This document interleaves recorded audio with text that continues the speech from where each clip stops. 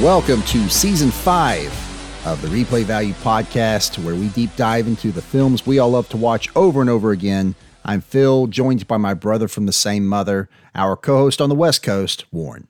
What's up, bro? In our Season 5 premiere episode, we're going to talk about this science fiction horror classic, Ridley Scott's Alien.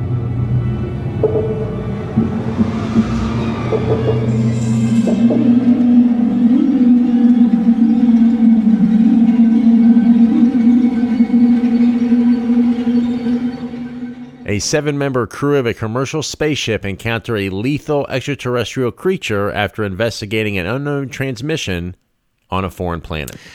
When I watched Alien for the first time, it scared the shit out of me. And to a degree, it continues to do so to this day. It is just one of those films where you're on the edge of your seat, gripping the armrests. Even though you know what happens, it just the visceral fear still strikes to my core. How old do you think you were when you first saw it? It's hard to say. Probably too young. Probably younger than I should have been. I was probably 11, 12 maybe. That's so probably, it scared the fucking shit out of me just because of how young I was. I mean, when you're 14 and under, movies are very impressionable.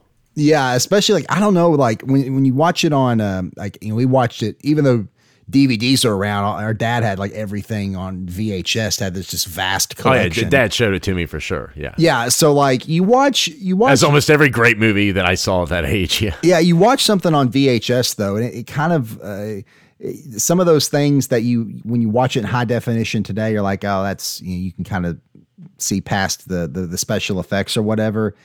I don't know. In a sense, the low tech almost got you into pay attention to the film more.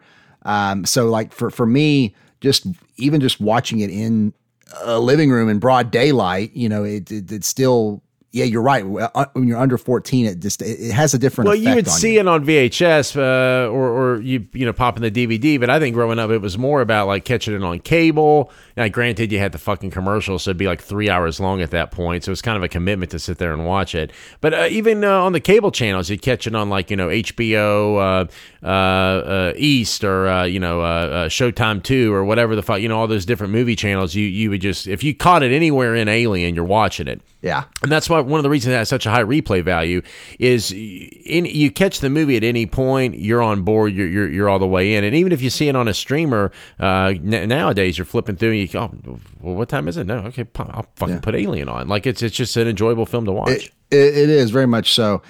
So as with all films, it's got to start somewhere. So who made it? How did it get done? Well, it starts with Above the Line crew. It was produced by Gordon Carroll, David Giller, and Walter Hill. But it was all starts with Dan O'Bannon. It was written by him, conceived by him. Ronald Shusett partnered with him and wrote it with him as well. But it came as, it's more or less a remake of Dark Star, but Dark Star was a comedy, so it's more of a horror spin on the same material. Well, not necessarily a remake, but that was the inspiration because, the Alien, like you said, it was a horror comedy. So the idea of it when O'Bannon was doing that was to say, okay, well, I like this. This is great. And he actually did Dark Star with John Carpenter, none other than the great horror film director himself. But he's like, okay, I want to do something more serious. And then it pivoted into what would eventually become Alien. I thought was interesting with the Shusett and Bannon partnership is that they kind of made a pact. Hey, you help me make my movie Alien, I'll help you make your movie Total Recall. And if you match those two movies up, I mean, Alien was infinitely more successful. And Total Recall came several years later too. It got shelved for quite a while. The film, directed by Ridley Scott, his second feature film. This movie put Ridley Scott on the map. I mean, he had The Duelist before this, but this marked the arrival of Ridley Scott as a serious auteur filmmaker. Yeah, The Duelist got him the job. And I've never seen The Duelist, but I saw it was in it. It was Keith Carradine and Harvey Keitel, and I was kind of comes full circle when you think about The Last Duel. You know, you think of all the films he's yeah. made in between. Yeah, it's somewhat pretty interesting there. Yeah, even though it was only a second film, I mean, it brought some clout to it. They were able to double the budget. So, I mean, Ridley Scott, obviously, the name speaks for himself. And it's Well, they doubled the budget off of his storyboards alone. That's how great his storyboard. I think they doubled it from 4.2 to 8.4 just off the storyboards. Yeah, and I don't want to get you going on Ridley Scott because we could have a whole podcast about it. So we'll just limit it to this. We could do the Ridley Scott podcast, right? And how awesome! Okay, I know. I was going to say, yeah, but how great is it that this is a true distinction that Ridley Scott has on this podcast? So we are doing back-to-back episodes of his films. We finished season 4 with Gladiator. We are starting season 5 with Alien. That we love Ridley Scott. We love his movies, and what better way shows that than by the episode selection? We could go on forever, and I know that you're a huge fan of his. We both are, but I want to ask you this, Warren: top 5 Ridley Scott films, because here's the thing. A lot of directors, Paul Thomas Anderson, Quentin Tarantino, they're very selective with the films they do. They've done a small number in comparison to Ridley Scott. I think he's directed over just so prolific, 60 or 70 at this point. So, well, that's because he's a director. He doesn't write all his stuff. So that's one of the reasons why he's able to do two. He's a rare director that has both quality and quantity in his repertoire. So let me ask you this: top 5 Ridley Scott films. Top 5 to 1. Okay, yeah. So I got my top 2 ranked. I'll just give you the bottom 3. In no particular order. Okay. No. We'll go to. That's hard to do. No, we can rank them. Number 5 is Black Hawk Down. Okay, I also have that at number 5. Yeah. Yeah. Number 4 is Thelma and Louise. Okay, that didn't quite make my top 5, and I actually forget that he has done that movie. Yes, you don't even think about it as I know. How could you not have Thelma and Louise on your list? Well, when you hear my others, you can see. Okay. I'm gonna have to go Gladiator number 3. Okay. Alien number 2. Yeah. And Blade Runner number 1. Wow, that's so funny that 4 of those I had the same. I had Blade Runner at 1, Alien at 2, Gladiator at 3. My only difference was I had The Martian at number 4, and then Black Hawk Down. Number 5. Love The Martian. Yeah, it's so good. I love it. So we matched up on 4 of the 5. Not the same movies in the exact same ranking. Yeah. Wow. Okay. Yeah. Ridley Scott. I mean, just an incredible filmography. So no surprise, I think we had 4 somewhat matchups in the same order there. Thelma and Louise, though, was close for me. Yes, Scott's such a smart filmmaker. I mean, and he's like a James Cameron. He's such an informed director. He's a conductor on set. Here's Ridley Scott actually talking about the designing the elements of Alien. The creature was unique and still probably remains to be one of the best of the best. If I hadn't got that, I wouldn't have had such a movie. So I'm going to first of all say that. But at least I acknowledge it and recognize it really early on. I didn't look. There it was, and I went for it. And he wanted to redesign it. I said, no, right here, Necronomicon is the creature. Just, this is a high enough bar to reach just to get that right. I said, we haven't got digital effects today, and all those things that now help us to do anything. In those days, it was all by, wires and pulleys. And so we got that right, and I was relieved at convincing him. What follows then, of course, is a good dynamic screenplay, which I think the dynamics of the script and the clockwork precision of what would happen were pretty good. So then it means dressing it, and I'll come to an extremely good cast last. I haven't forgotten them.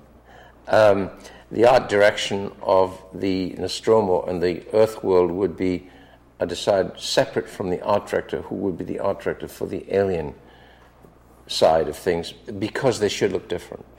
I didn't want to saddle 2 production designers with such a problem. So Michael Seymour made all Earthworks, and H.R. Giger, in a funny kind of way, was in charge of the other side of the Alien and actually got involved in drawing alien landscapes, etc. And Les Dilley was the production art director who actually took care of the alien planet, the caves, the tunnels inside the spaceship. So the 2 separate brains working on it, which I felt more comfortable with. And it made sense, all the sense of it. On hindsight, it made absolute sense.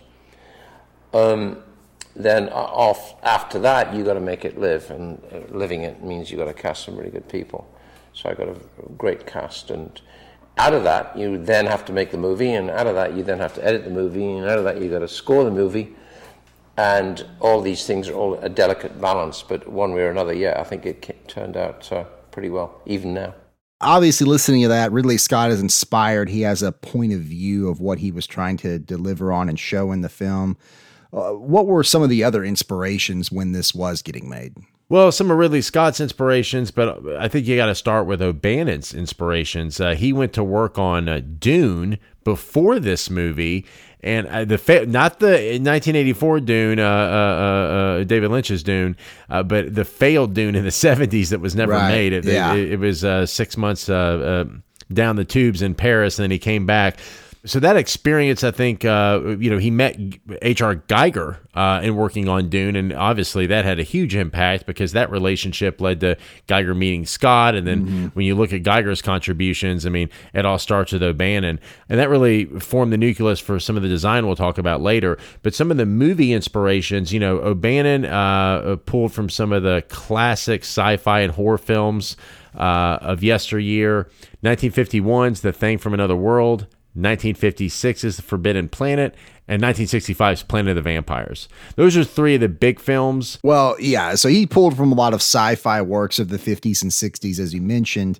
Yeah, and I haven't seen any of those, but just from hearing the title, something's telling me those are like more of like the B-level campiness. So he famously said, "I didn't steal Alien from anybody, I stole it from everybody." So he plucked from a lot of pictures. From a lot of things, yeah. So, and then the studio, they were really pushing to do sci-fi because of the success of Star Wars in 1977. I got to plug in Star Wars in there somewhere, right? So, but that, it's funny because they pitched it as Jaws in space, but it wasn't Jaws that got the success that got the movie fucking greenlit. It was the success of Star Wars. That's right. Yeah, so exactly. It's pointing that out. Which, funny enough, O'Bannon worked in the special effects crew in Star Wars. He worked with like the miniatures and stuff like that. So a little bit of a connection there.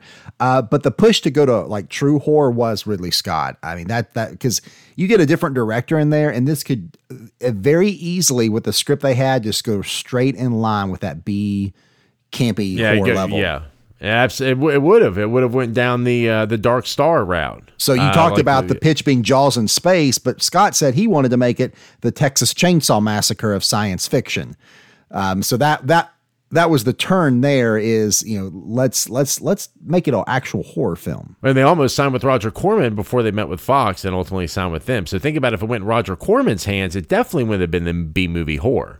Yeah, so this franchise could not even have been a franchise. I mean, if this was done differently, it could have just been another schlocky horror film. I don't want to get too deep into some of this stuff, but it is worth it. There's a lot of symbolism in this film, a lot of crescents in the film. They originally had pyramids, to hint to the ancient civilization, which we eventually see in Prometheus.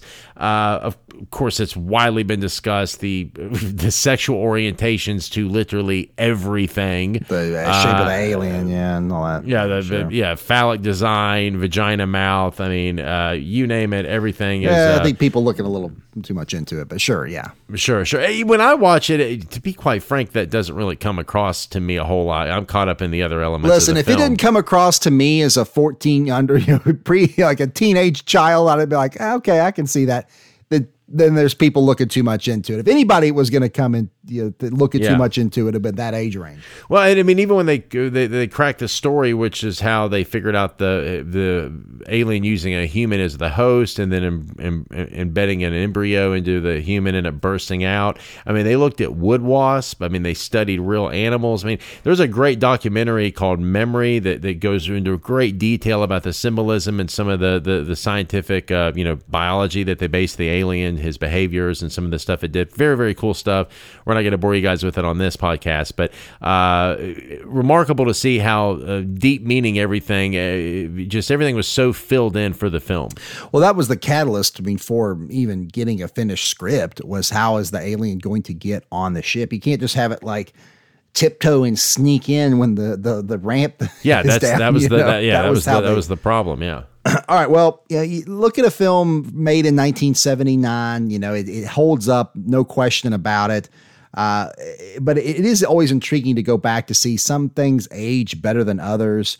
So before I get into that too much, what were some of the effects? Like how did they execute some of this on screen, whether it be digital effects or special effects? Or what were some of the iconic things they did? I think a lot of what they did was miniatures. And they shot it in real camera. They didn't have CGI back then. They certainly didn't use it. It was mostly makeup and miniatures. Yeah, that's a good point. I mean, I think a lot of it goes back to the design, though. H.R. Geiger, no surprise that he had a lot of his fingerprints are all over the Alien franchise, from the design of the face hugger, which was the first creature he created on film, to the what would eventually be called the xenomorphs themselves.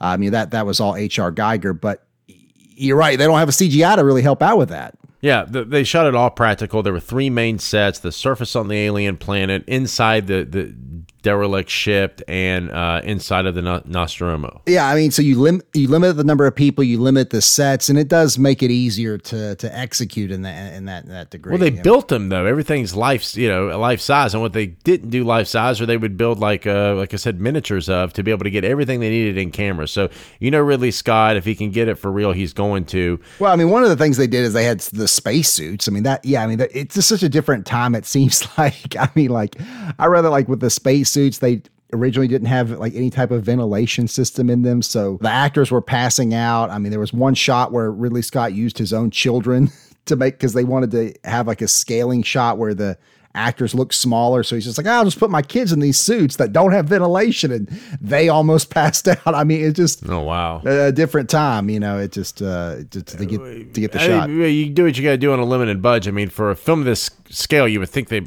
shot it a lot longer, but it was on a shoestring budget at the end of the day, considering everything they were trying to do. 14 weeks. So Ridley Scott pretty efficient in getting everything from July to October 1978 at Shepperton Studios in London. So right in Scott's backyard. I think he said he was able to drive to the studios pretty quick, within 10 or 15 minutes every day. So it was an easy commute for him. Yeah. Well, one thing I love is the aesthetic of the film. Obviously, I'm a big Star Wars fan. I love Star Wars. A lot of people do. It has its own, aesthetic. It has a way that it looks. And Alien, even though being made around the same time, was a big push by the studio as a result of the success of Star Wars, as we talked about, it has its own different feel. It's like more this industrial type of low tech feel in a way that differs from Star Wars. So I only point that out because Roger Christian was the art director of Alien and used a lot of scrap metal and old, extra parts and things to create the look of it, the tech. He also was the art director and won an Academy Award for doing it on Star Wars, A New Hope. So, and he was nominated for this film too. So, I think it speaks to his talent that he was able to be the art director on both films, set in sci-fi, made within a couple years of each other, and they both have a completely different feel to them.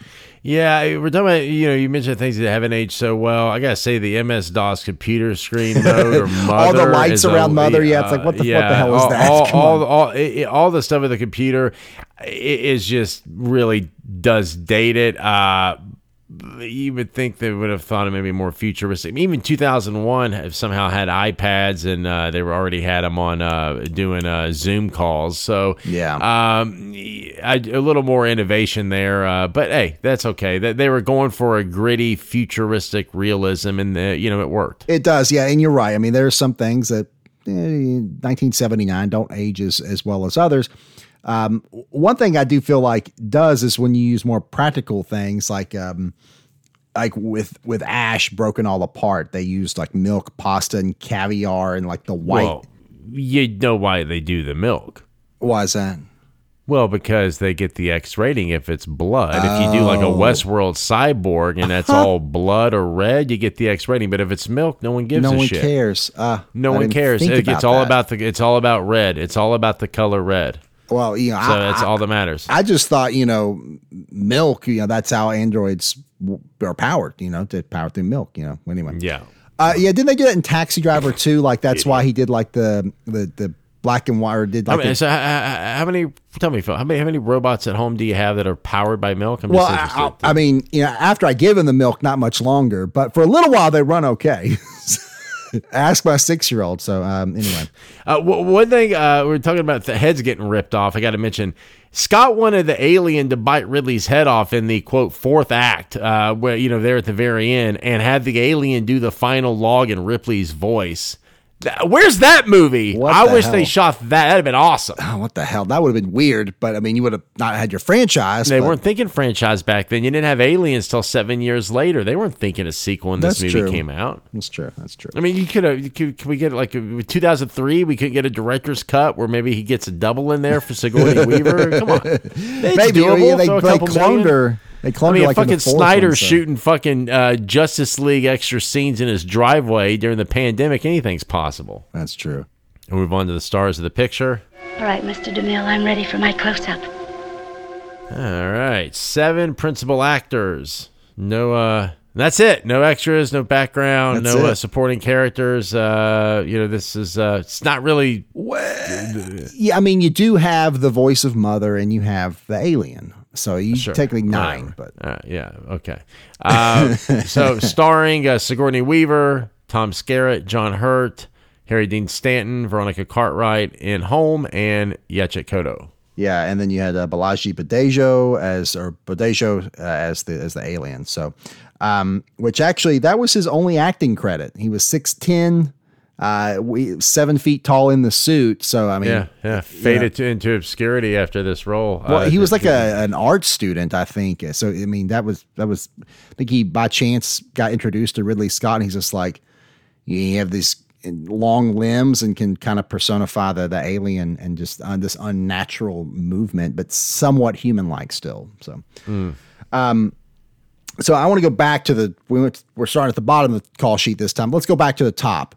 And you think I'm going to say Sigourney Weaver, and that's who it shows on IMDb. But when you watch this film, I said Sigourney Weaver first. That's what I'm saying. But you go to IMDb. Yeah, I know. Sigourney Weaver, it's the top. And it should be the top of the call sheet. But when you watch this film and you see a Ridley Scott film, who is the first actor's name you see? It's Tom Skerritt. It's Tom Skerritt. Why does Tom Skerritt why does he get top billing in the opening credits? I don't get it. Because it's a business, and he probably at the time was the most known actor, probably got paid the most money, and had the biggest cachet as an actor, so they give him top billing in the film. Yeah, but I mean, like, and I get Ripley's not the hero to like the last 20 minutes. You don't want to show your hand. There you go. That's what I was thinking it was. Hero. If she gets top billing, then you're like, well, shit, she probably lives till the end. So that's what I was thinking. It was going to be this cliche where, he's the captain. He's going to be the hero that saves the day. And you kind of think he might be in the tunnel there for a minute. And then it, of course, doesn't work out. But well, yeah, you're right. It was back in 1979. Everyone's expecting Dallas to be the hero. His fucking name is Dallas. His name is Dallas. Yeah. No one's thinking Ripley's gonna be the last woman. No, nobody's thinking that. There hadn't been a lot of last girl heroes to this point. Now, granted, Halloween had come out the year before, but that was just a one-off in this. But it wasn't common. So when Ripley ended up being the heroine at the end, it was a culture shock at the time. I mean, like I said, that everyone else died. No one saw that coming. Okay, I do want to ask this about Tom Skerritt because, clearly very well known for Alien, but between me and you, Warren, which role do you more connect him to? Do you connect him to Dallas and Alien or as Viper in Top Gun? Viper. It's such a small supporting role, but he's Viper. Fucking Viper, man. No, he gets his moment in Viper when he's in the third act with the one-on-one with Cruise at the picket fence. But no pun intended, picket fence. Yeah. So anyway, I also associate with him with Viper, but I digress. It was just funny to me. I think was interesting that he's known more for this, but yeah, he's Viper. to be fair to how the casting was done, if you look at it, all the roles are unisex. I mean, it doesn't have to be. I mean, they're just a crew on. Well, that's ship. how they were written Yeah. on the page. So that gave them flexibility in the casting. But once they did cast everybody, though, Ridley Scott, he wrote backstories for each actor to be able to help him prepare with the character, which I think is pretty badass. I mean, anytime the director is giving you something to work with, like Tarantino giving the Brad Pitt the misadventure chapter on Cliff Booth killing his wife. I mean, anything like that that's going to help you fill in the space so they can help you inform your take on the character. I think I love it when a director does something like that. That's what Scott brings to the table, and why this was not. While we're still talking about the Alien franchise, and it wasn't just another B horror film. It's always cool to watch an old movie and see all these faces we know, but at a time when they weren't who they would eventually become. So you watch it and you're like, oh shit, there's a young Sigourney Weaver before she became a movie star and had that run in the 80s. Hey, I know that guy. That's Harry Dean Stanton. There's Yacha Kodo, a great character actor who would later star in Midnight Run, one of my favorite replay title movies we have yet to do. Oh, look, there's Tom Skerritt, who, like we talked about, would star in Top Gun later. So a common thread with a lot of the amazing films we've covered so far. Really cool to see. Yeah, what this Sigourney Weaver, was this her first role? Second movie. She was in okay. Annie Hall. That was her first film. Gotcha. In 1977, 2 years earlier, yeah. Still Hey, fairly let's face young. it, biggest benefactor, yeah, fairly young. She was 29 when she did Alien. She benefited from this movie. I'd say her and Ridley Scott were probably the co-winners of this movie because they both, this marked the arrival of Scott and it catapulted Sigourney Weaver into the orbit of stardom. I mean, this film put her on the map. Well, it's an interesting point, though, is that, she was 29, but most horror movies have like a early 20s kind of cast, and the cast in this film is notably older than She's that. actually the youngest cast Oh, really? member. She is the youngest. A lot of Okay. them are older. I mean, which sells the idea of the crew. It makes it more believable in a sense. I feel that like. they're like space truckers. I mean, they're truckers in space. Yeah, exactly. They're just working to make a buck. Before we move on, go ahead and anoint Sigourney Weaver as the MVP. She does give the most valuable performance. I was really conflicted. As we're Aliens, it's like, dope, her movie, boom, easy, moving on. It was like the easiest decision. This wasn't the case. I was really torn before I gave it to Weaver. I almost gave it to In Home as Ash. He's fucking great. He's just so good. But you know why I didn't give it to him? There's one moment where he comes off human, and it's when he's in the spacecraft and he's jumping up and down, warming himself up. That's the actor. That's not Ash. And so I just felt like as great as his performance is, if you go back, there was a couple moments where I felt like maybe it was just a human being there. And at the end of the day, Weaver is the heroine. She's the fucking hero. She kills it. She's so assertive and takes charge. I mean, even how she tells the captain of the ship she's not going to let him in. I mean, she's by the book. She's a pro. You kind of just side with her right away just by how she carries herself. I just love how direct she is and just matter of fact. At the end of the day, anyone else would be blasphemous. I mean, yeah, that's true. You got to go Ripley. You got to go Ripley. In Home, end of the day, I'm giving him the fucking six man or something. He's getting the next award. He's so good. But he gave her some real competition for this. As were before, because with Aliens, it's a lot easier to give it to Ripley. But it's the birth of an iconic character. Yeah. One of the biggest badasses in cinema history. Got to go Ripley. Well, plus, the last 20 minutes of the film, it's pretty much just her, so... but I agree that Ash is a worthy second for that. What's funny to me watching it going back after that he is an android is there's a couple moments where you think like it's somewhat obvious, like when Parker tells him, he's like, "Hey, get up, you're in my seat." He could just be telling him that because he's a robot. He doesn't know. He's like, "Okay, sure," or it could be just like he's the science officer and he's picking on him. It's some sort of bullying thing, but like, I could see it going both ways. But the reveal of the android it kind of makes sense when you see those certain elements. But like what you were saying, where he's like jumping up and down, it's like, okay, that doesn't make sense. But There's a couple times, and even I don't know. It's the first Android performance I think I may have ever seen on film. Quite frankly, because I didn't see like 73 Westworld until after Alien, so I can't really remember seeing. It might be, even though Alien's before our time, it might be the first Android I saw on camera. Well, what about Weird Science? Not technically an Android. Oh, okay. Yeah, fair. Well, it's a lot. If you were going that way, no one wants to deal with Ash. I mean, get the hell out of here. It's a creepy robot. Okay, I want to ask a question about the cast itself. You know, obviously ensemble, but within that, I feel like sometimes you're going to knock it out of the park with like Avengers: Infinity War, where everybody gets their time and they can They get their moment, and you can carry the ensemble truly well. I don't think that's the case in this film. Who would you say is the most underutilized actor in Alien? Oh, wow. Take your time. Most underutilized of the cast. I mean, you could say John Hurt because they kill him so quick. Well, I mean, yeah, but he's used well. I mean, yeah, he's very effective in the time he's there. Who do they? I think Scott does such a great job, kind of going back and forth, and a lot of the time the crew's together or they're in a group. Some of my favorite scenes is when they're just kind of hanging out and they have the camaraderie together. Yeah, I sure. really like that. So I think a character I would like to see fleshed out a little bit more would be Veronica Cartwright's character, Lambert, the Navigator. Yeah, the Navigator. Exactly. That's what I was thinking too. Yeah. Yeah, I definitely would think as great as this movie is, a little bit she make her a little bit more three-dimensional. Well, just like that is, there are some.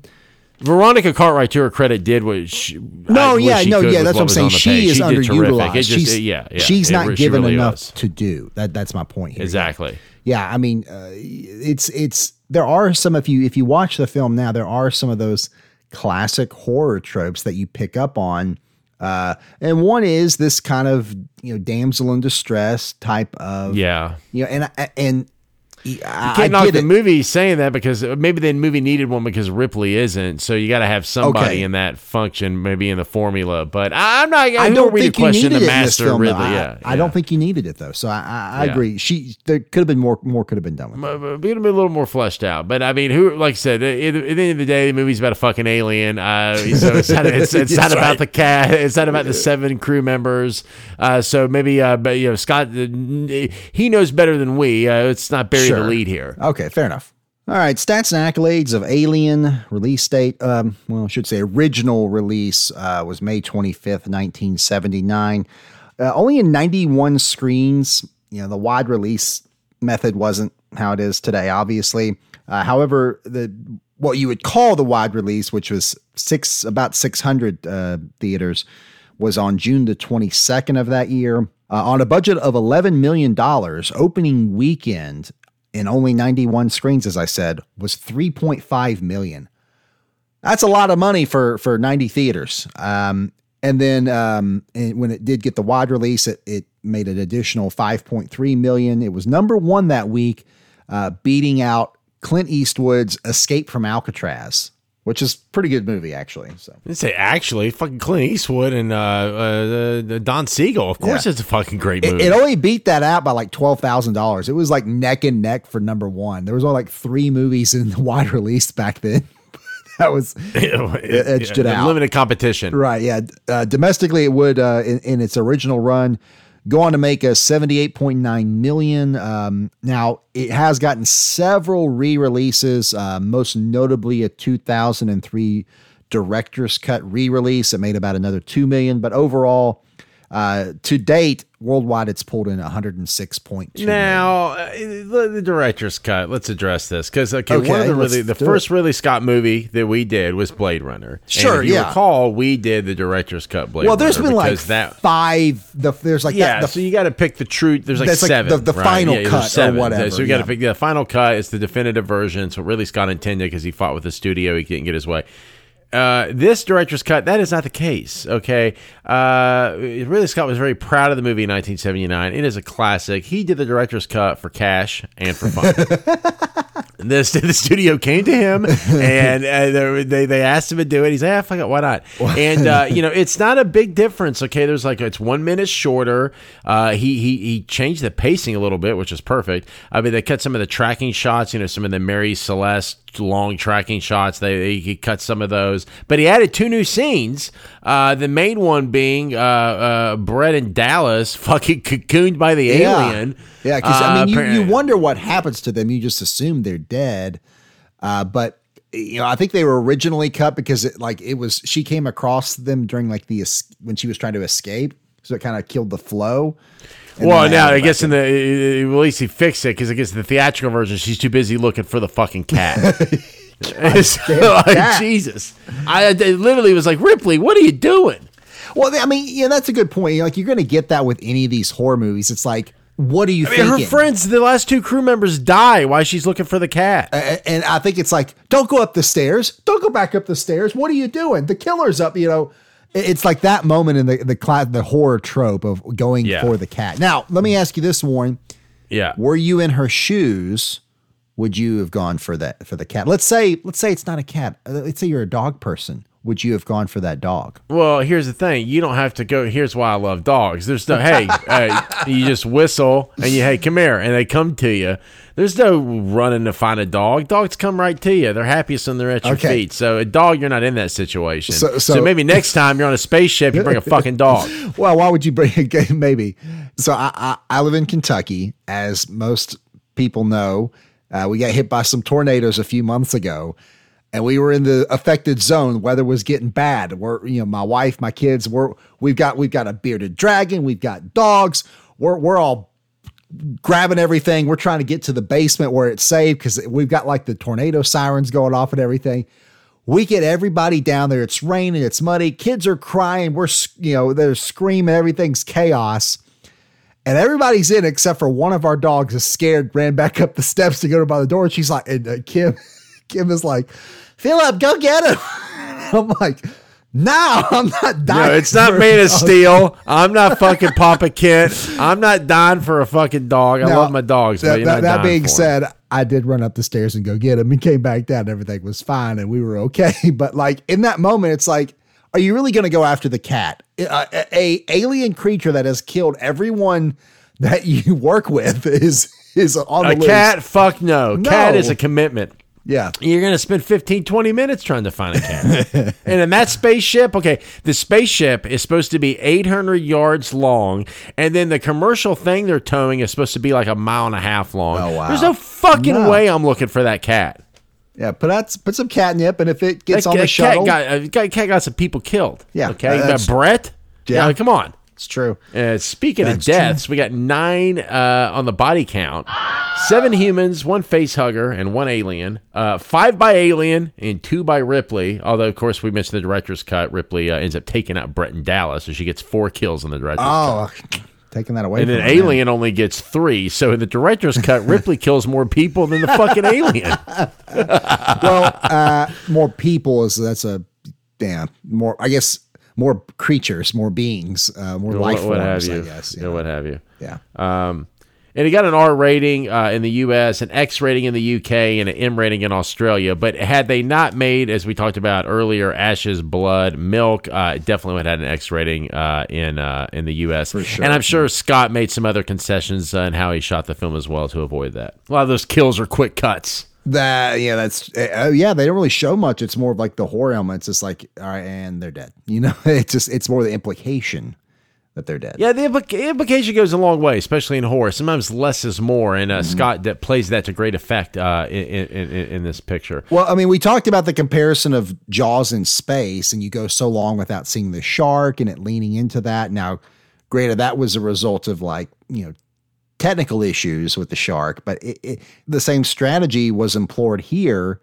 The less is more. Your imagination wanders, and the fear is more present when you don't know where it is or what it completely looks like or how it's changed. Yeah, and clocking in under 2 hours, that contributes to the replay value. You're in and out with the movie. It's it's over before you know it. Sure. Initially mixed reviews. Now you go back, it's got like an 89 on Metacritic and a fucking 98 on Rotten Tomatoes. Yeah. Because it's all the critics went, it's like modern reviews. But if you go back, it was initially mixed. Siskel and Ebert did give it positive reviews back then in their own respected publications. Pauline Kael ripped it apart, said the movie was terrifying but not enjoyable, so effective that it turned her off from movies altogether, more or less. Is Wow. What a review implied. Well, I feel like it was, I guess, considered to be a good horror film, but didn't have like good characters or good story, I think was the consensus for critics at the time. Well, it's something different, and you're not always going to have everybody on board with that. I couldn't find anything by Andrew Sarris, but it was a mixed bag when it came out in '79. And what do you think? You think the critics got it right? I mean, obviously they didn't. It's fucking mixed, and this should be universal acclaim. Well, and we've talked about this. It's like, who gives a shit what the critics think? I mean, I know it helps to a degree, but when I watch movies now, it mattered back then when we were growing up. But because we needed them to tell us what to go watch. Now we got a lot of sources, but back then you had a couple friends, maybe a critic or two you trusted. Yeah, I mean, and they've changed their minds because pop culture and how a movie is perceived is always going to win the day, and how it stands the test of time. Awards of the film: 1 Oscar win for Best Visual Effects, and 1 Oscar nomination for Best Art Direction and Set Decoration, 2 BAFTA wins, and 5 BAFTA nominations. So in hindsight, I mean, obviously, we know critics didn't applaud it, and it's aged better than when it originally came out. But do you think would you say it was snubbed at the Oscars or awards? Fuck yes. Yeah. Probably. Ridley Scott's been snubbed his whole career. The fact that Ridley Scott does not have an Oscar is just ridiculous. Should have been nominated for Best Director. No nomination. Now, to be fair, the competition was stout that year. You had Coppola for Apocalypse Now, Bob Fosse for All That Jazz. So it was like I said, a thick competition. In the editing, the pacing is fantastic in how they cut it together. So Weaver gets her nomination in Aliens, and to be fair, it's not really her picture until the last 15 minutes. So I don't think a Best Actress nomination is warranted for Weaver. Maybe a supporting at best, but you could even argue Ash is Best Supporting Actor. Now, In Home would go on to be nominated in '81, so he got nominated a couple years after this. But this movie launched In Home, just like it did Sigourney Weaver. But Alien made him known to American audiences. Yeah, I think the generations now more associate him with as Bilbo Baggins in the Lord of the Rings franchise. That's true. Yeah. But you could see him potentially should have got nominated for this too. Oh, for sure. Yeah, I mean I feel like does give a very good performance in the film. As far as beginning to end or close to the end, he is the strongest character performance by far. Yeah. The Grammy record of the year in 1979 was What a Fool Believes by the Doobie Brothers. What a jam. I love it. However, that was only good for number 19 on the Billboard Hot 100. Number 1 would go to a song that, I'm going to be honest, fucking sucks. My Sharona by The Knack. I hate that song. Movies in 1979, top of the box office, and the Best Picture winner, double crown, Kramer vs. Kramer.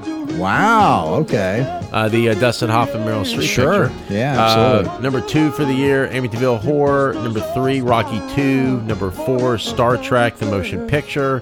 And number 6, Apocalypse Now. Some honorable mentions here. Number 9, Bond, Moonraker, Roger Moore Bond. And number 14, we mentioned earlier, Escape from Alcatraz. Interesting thing about Star Trek, coming out in 1979. Jerry Goldsmith did the score of Alien, also did the score of Star Trek, so the same person. It's like a John Williams or Zimmer, man. Just like year for him. You have very prolific composers. They're just going from one project to the next. One big high profile movie to the next one. I don't know how they do it. I don't know how they make one after the original other scores for so many films. I don't get it. doesn't make any sense.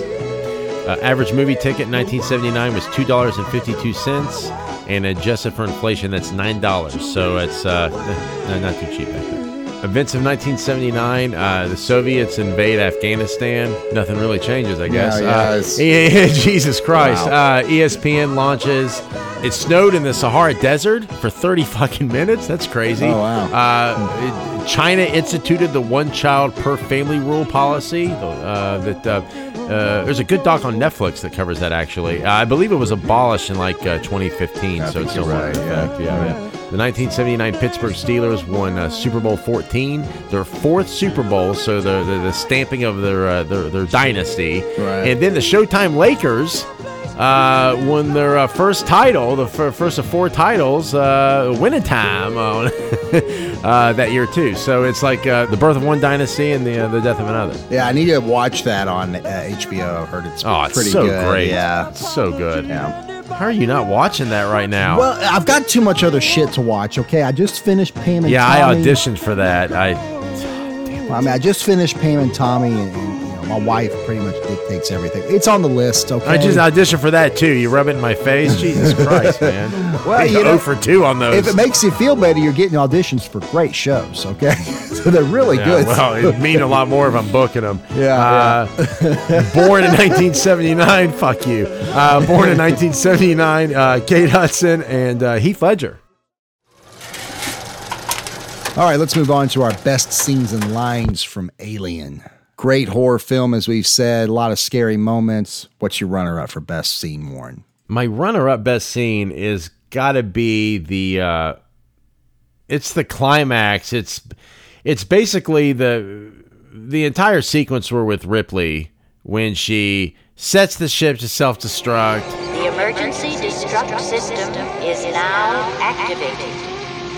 The ship will detonate in T-minus 10 minutes.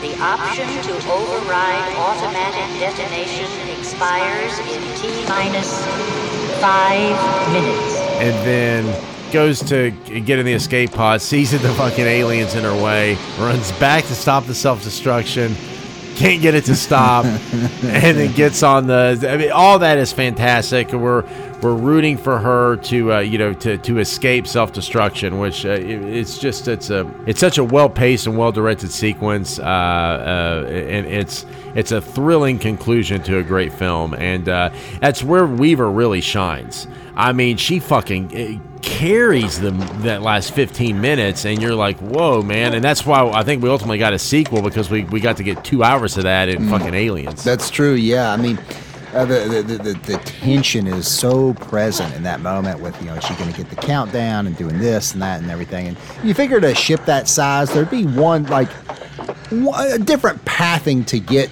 to the escape shuttle other than just... You think there'd be multiple routes. Yeah, exactly. But, yeah. Anyway...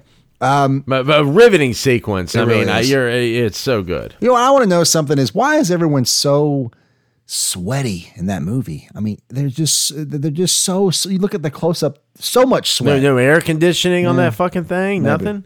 Well, I saw that in movies they use the Starship Enterprise where it's got carpet, perfect. and fucking AC and kitchen. Again, that's the thing I love about it is it's got this industrial retrofitted feel, whereas Star Trek, it's all perfect, polished. Or even like even in the earlier science fiction, it's one of the first films that kind of do that. I mean, a lot of them are like 2001, where it's all pretty and clean, futuristic. But they used glycerin and water to make everybody look so sweaty. But I did read that Sigourney Weaver had an adverse reaction to the glycerin water with sweat, along with the cat dander or the cat hair or whatever.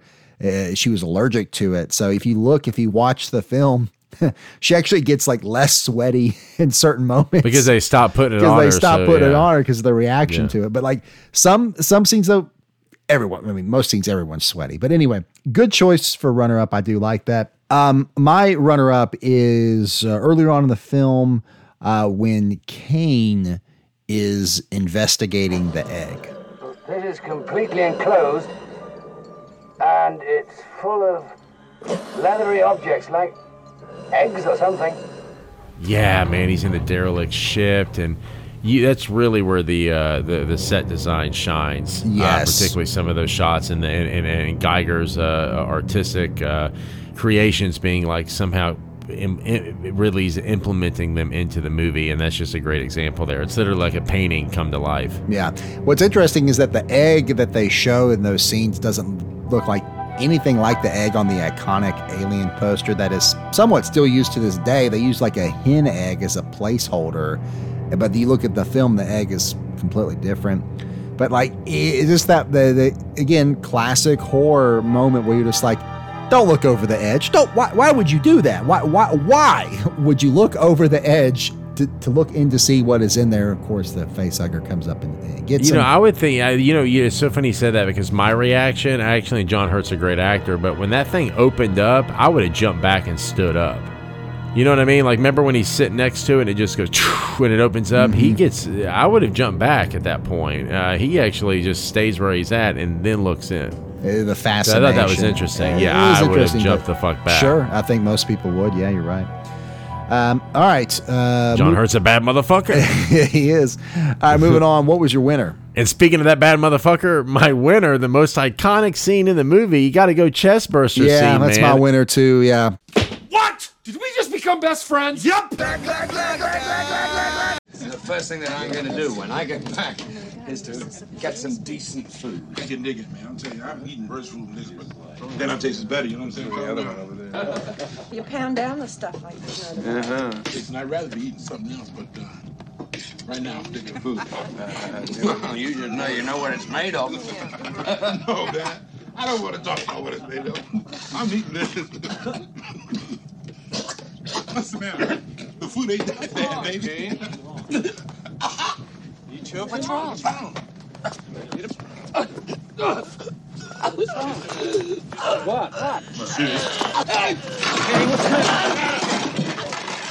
And Ridley Scott said this, it made or break. It was going to make or break the movie. The first time seeing it, it's so gripping, so visceral. I mean, we're 45 minutes in before this happens, before we get any real action or really any real clue where this is headed. It's a slow burn start to the picture, but man, it just grabs you. And even watching it now, it's still very effective and looks real. Talk about what's aged really well that scene has. Well, from a tech standpoint, special effects, so they used an artificial chest and torso and squibs, which are like the blood packets that shoot blood. But here's the thing. The actors knew, of course, what was going to happen in the scene. They didn't know that there was going to be all that fake blood. So in a sense, the reaction is real, especially with Veronica Cartwright when she screams. I mean, she almost, I think, the story is she almost passed out because of that. Yeah. I mean, that is a real reaction that you're getting on camera from the actors. They did it in one take. They got that. And that is no, my they did favorite. it in two takes. The first take, well, the alien didn't burst through the shirt. Okay, well, so they never had mind. to do it again. Excuse Yeah. me. Thank you for the correction there, asshole. Anyway, hey, well, do your fucking research. Okay, well, you ruined the moment. Okay, let's let it be apocryphal. I can't let that misstatement ride. Come on. Anyway, as I was saying, that is my favorite part of that scene, though, is the silence of when it's all happening, going to shit. Everyone's like, they were trying to scramble, put the spoon in his mouth and everything, but like once it starts happening, they're like, what the fuck is going on? And it just they're frozen in silence because they don't know what to do. They don't know what to think. So one of the best scenes, if not the best scene in the entire Alien franchise. So I will, no surprise there that we match up. Yeah. All right. Any honorable mentions for you? Yes. Gotta mention Brett being killed by the alien. It's the first kill by the full-grown classic alien, and it's just a classic horror scene. The way it's bitch grew up fast, you know. Yeah, what the fuck, man? It got its vitamins. Like, what is it eating? It just grows naturally that fast, and you would think that when does it stop? It get to 8. It got to 8 foot tall, but would it have kept going? Yeah, that's true. Where does it max out? So yeah, good point. Full-grown pretty quick, because you'd think it wouldn't even been a threat until it's that big. Like I was saying before, it's just a classic horror scene. It's just the way it's staged, the way it's acted, the way it's directed. It's almost like a slasher movie in that scene. That's a it slasher is. scene. We're spending too much time with this character. He's dead. He's going to die, you know. And the sets are fantastic, but what the fuck how is there rain and sunlight coming through the spaceship? I just did. I mean, look, I love the sets, but I didn't get that. And I actually read that like the producers objected to it, but Ridley Scott's like, no, I need more movement, and he just kind of trusted his gut. But he doesn't take you out of the movie. Well, but it you're doesn't like, have to what be the hell? sunlight per se. Now, that was a very wet room on a spaceship. That was a little surprising, but I mean, it could have been light. I mean, condensation that was falling down, Sure, or so. yeah. I don't know, but anyway, but I tell you, that looked more like a warehouse than a fucking spaceship. That's all. Yeah. All right. Any others for you? Kane in the infirmary when they cut the face hugger and we see acid blood for the first time. Okay. You kind of see what you're dealing with here. That crap's gonna eat through the hull. That thing's gonna eat through the goddamn hull. Come on. What's going on? This way. Very interesting wrinkle thrown in. You had a lot of creative ingenuity there in the ride. I mean, that's really interesting. Like, well, shit, now we got a fucking problem on our hands. We can't just kill. Yeah, the I love thing. that they chase it through the different decks and everything to try to see. Yeah, where see, it it's goes. going to eat through the hull. And they Yeah. start running down and seeing. And that's a mistake that the franchise makes later. A lot of the Alien sequels fuck it up and don't play up that factor enough. Yeah, the danger. I think the acid blood it really should be used a lot more. So yeah, got to throw that in there. When they first wake up and they're eating and smoking together. Still with us, Brett? Right. Yeah. I feel dead. Anybody ever tell you look dead, man? Oh, yeah, right. I just forgot something, man. Before we dock, I think we ought to discuss the bonus situation. Right. Brett and I, we think we deserve full shares, right, Right. baby? You see, Mr. Park and I feel that the bonus situation has never been on an equitable level. Well, you get what you contracted for, like everybody else. Like we talked about the camaraderie scenes earlier, we kind of like those. It's also the only time we see him and everything's okay. I mean, basically from this point on, it just gets, when they get the transmission signal, they land on that planet, everything goes to shit. That's a pretty good one, so I'll give you that. None of them actually crossed over to my honorable mentions. I had one here as near the end of the film when Ripley finally has access to Mother and is trying to figure out what the hell is going on, and figures out the protocol, and that kind of supersedes their mission. And just when it reveals that Ash is in on it, and just the pan just where he's like standing right next to her, like, holy shit. It just kind of, you're just like, oh my God. It's just that fear that the killer is right next to you. There is an explanation for this, you know. Too rude.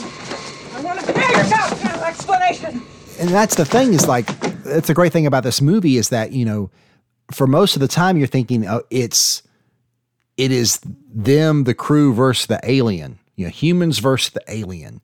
And now suddenly you've got this other threat that's thrown into the mix, and so that reveal there was very good for me. I love that surprise, that shock. And then my last honorable mention here is when you first begin to side with Ripley when she refuses to open the door for Dallas. Hey, Ripley. Right here. We're clean. Let us in. What happened to Kane? Something has attached itself to him. We have to get him to the infirmary right away.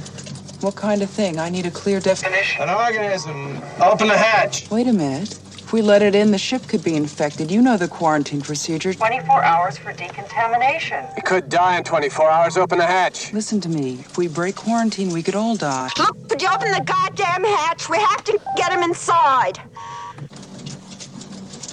No. I can't do that, and if you were in my position, you'd do the same. Ripley, this is an order. Open that hatch right now. Do you hear me? Yes. Ripley, this is an order. You hear me? Yes. I read you. The answer is negative. You can relate with what they're wanting to get in the ship. They're wanting to get Kane to the infirmary, but at the same time, the logic behind Ripley's decision to shut it down was just very telling about that character. And to me, gets the audience on her side because you know what's coming. You know that's how the alien gets on. And she was the only one smart enough to be like, whoa, stop. And they, of course, didn't listen to their own detriment. Yeah, I should have had that down as an honorable mention. I actually love that scene. It's probably one of my favorite, other than the climactic sequence at the end. That's probably my favorite scene of Ripley's in the first two acts. Great Ripley scene, and then when she confronts Ash about it, it's like, listen, I was the commanding officer after so and so and so and so. You need to listen to me and do this, and he kind of deflects it off and everything. But so good moment for her. But all right. So our best lines from the film, pass it back off to you. What's your runner-up for best line? Runner-up is when Ripley is logging off. It's the classic in the franchise. It's recurring from this point on, not only of Ripley signing off in future installments, but we get that in Prometheus at the end, too, to kind of bring it full circle. Final report of the commercial starship Nostromo. Third officer reporting. The other members of the crew, Kane, Lambert, Parker, Brett, Ash, and Captain Dallas are dead. Cargo and ship destroyed. I should reach the frontier in about 6 weeks. With a little luck, the network will pick me up. This is Ripley, last survivor of the Nostromo. Signing off. Did have that as an honorable mention, so very good. My runner-up may be the shortest runner-up or winner that I've had in the history of this podcast. 5 letters, 1 word. It's in the middle of an exchange with Ripley, Parker, and Brett. When they're talking about, Brett being the parrot, but the actual runner-up itself is his line in there that he repeats, and it is right. Yeah. I had that as an honorable mention. Yeah, you got to throw that in there. What I think we should do is just freeze him. I mean, if he's got a disease, why don't we stop it where it is? You can always get to the doctor when we get back home. Right. Whenever he says anything, you say right, Brett. You know that? Right. Parker, what do you think? Your staff just follows you around and says right. It's like a regular parrot. Yeah, shape up. What are you, some kind of parrot? Right. Oh, come on, knock it off. I love that. Yeah, because I found myself using that since I've watched the movie again recently as just kind of a response to things. When I don't know what to say, instead of just saying okay, I'll say right. And I think I used it with you in a text earlier in the week, and you didn't pick up on it, or maybe you did and didn't say anything. But I was just like, right, yep, sure. But anyway, it's kind of addictive to do that. All right, what was your winner for best line? My winner.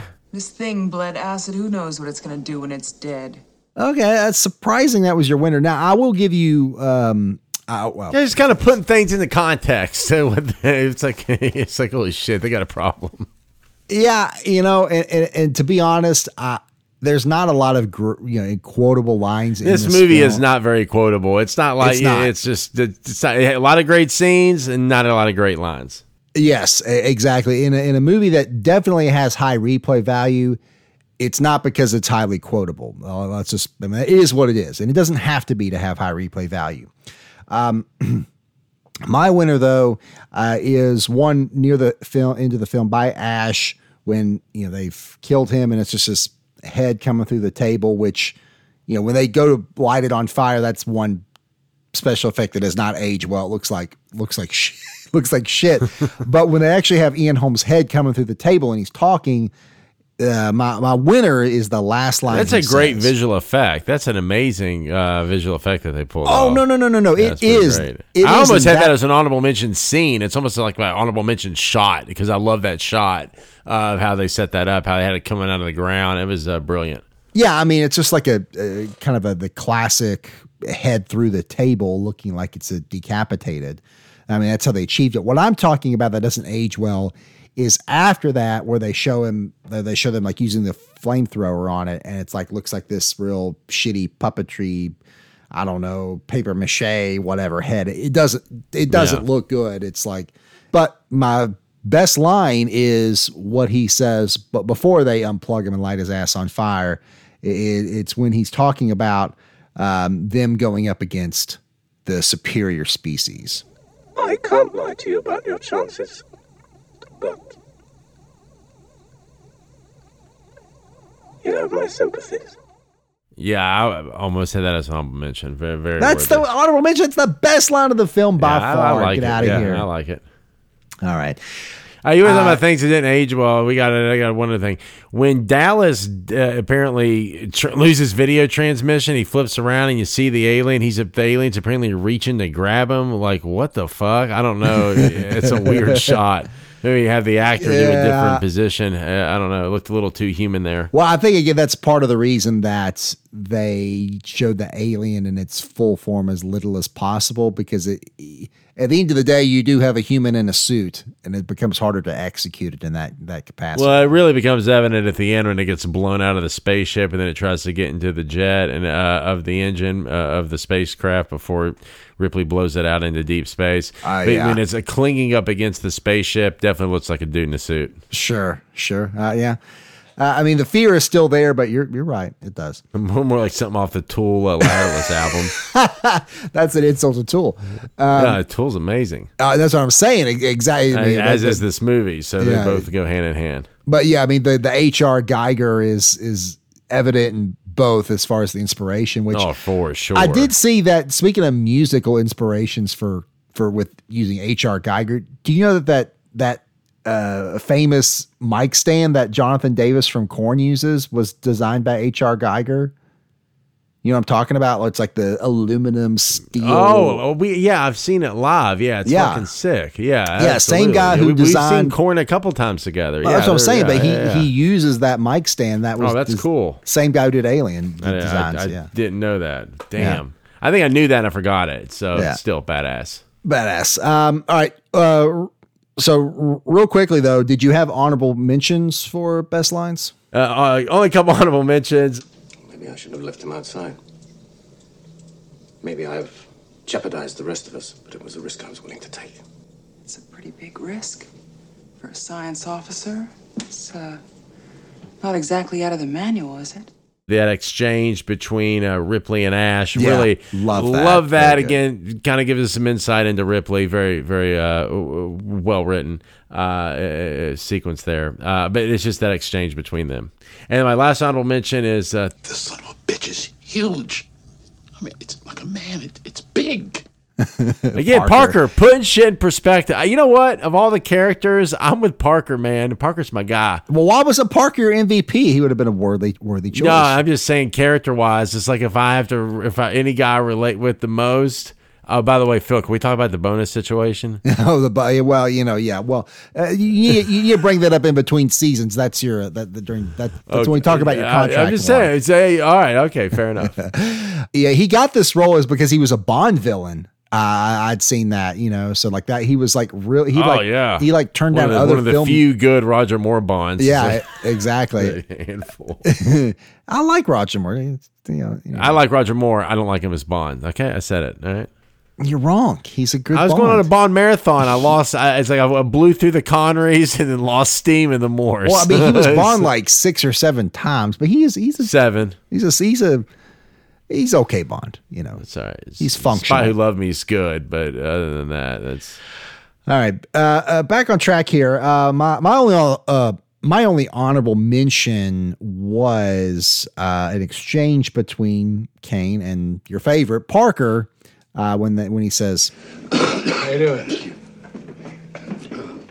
Terrific. Next silly question.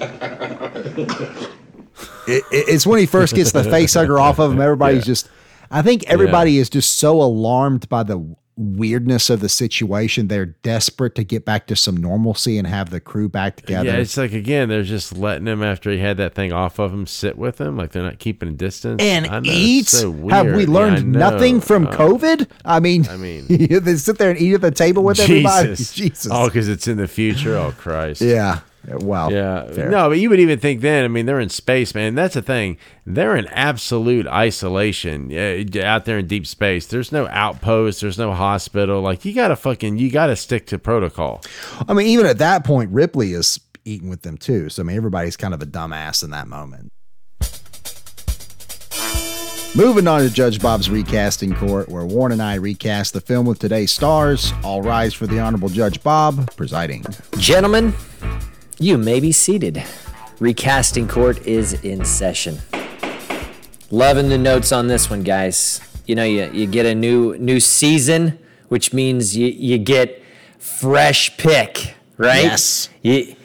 Everything is on the table. Everyone is on the table again. And from the notes I've read on this, you guys said, screw it, we're going all in. So I can't wait to jump into it. Go big or go home. That's right. That's right, yeah. That being said, we're going to hear recasting for Brett, Lambert, Parker, Kane, Ash, Dallas, and Ripley. Now, Warren wanted to include the alien and recast the alien. I was like, you dumbass. No, I know. We're not going to include the alien, but I mean, when I thought of the alien, there's no one else you could cast other than what now? It'd be Doug Jones, right? Yeah, but then you're Shape wasting of Water, Silver Surfer. Of course, but you're wasting Doug Jones at that. You're not wasting Doug Jones playing alien. It's a worthy expenditure of the actor. I get it. I mean, what's next? You're going to recast the voice actress for Mother? Okay. The computer, all right. Okay. So. Well, look, they had an actor play the alien because even though it was the first movie to make us the monster look like it wasn't a man in a suit, it was a fucking man in a suit. So Doug Jones is the best in the business. It's not worth it, but you got. It's the gold standard. If you're doing CGI acting, you're going to have Andy Serkis in there, right? And come on.